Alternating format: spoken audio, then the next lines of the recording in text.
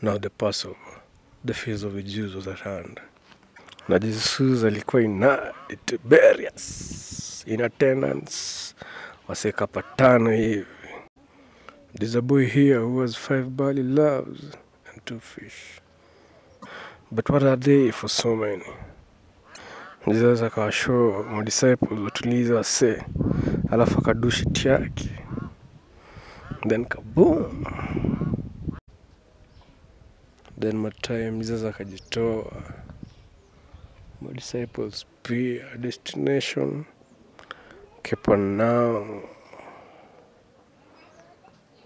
Sama gizani baadaye bahari ikaanza kuchafuka kiasi, alafu akaona Jesus akitembea juu yake, wakatense. But he said to them, "It is I, do not be afraid." Nice.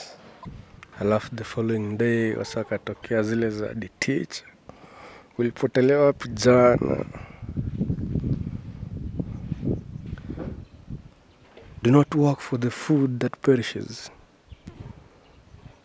but for the food that endures to eternal life, which the Son of Man will give to you, for on him God the Father has set his seal. Alafu akaproceed kwa explain yake anamaanisha. Alafu to his disciples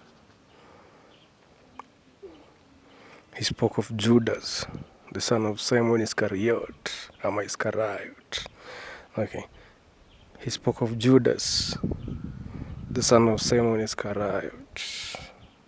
For he, one of the 12, was going to betray him.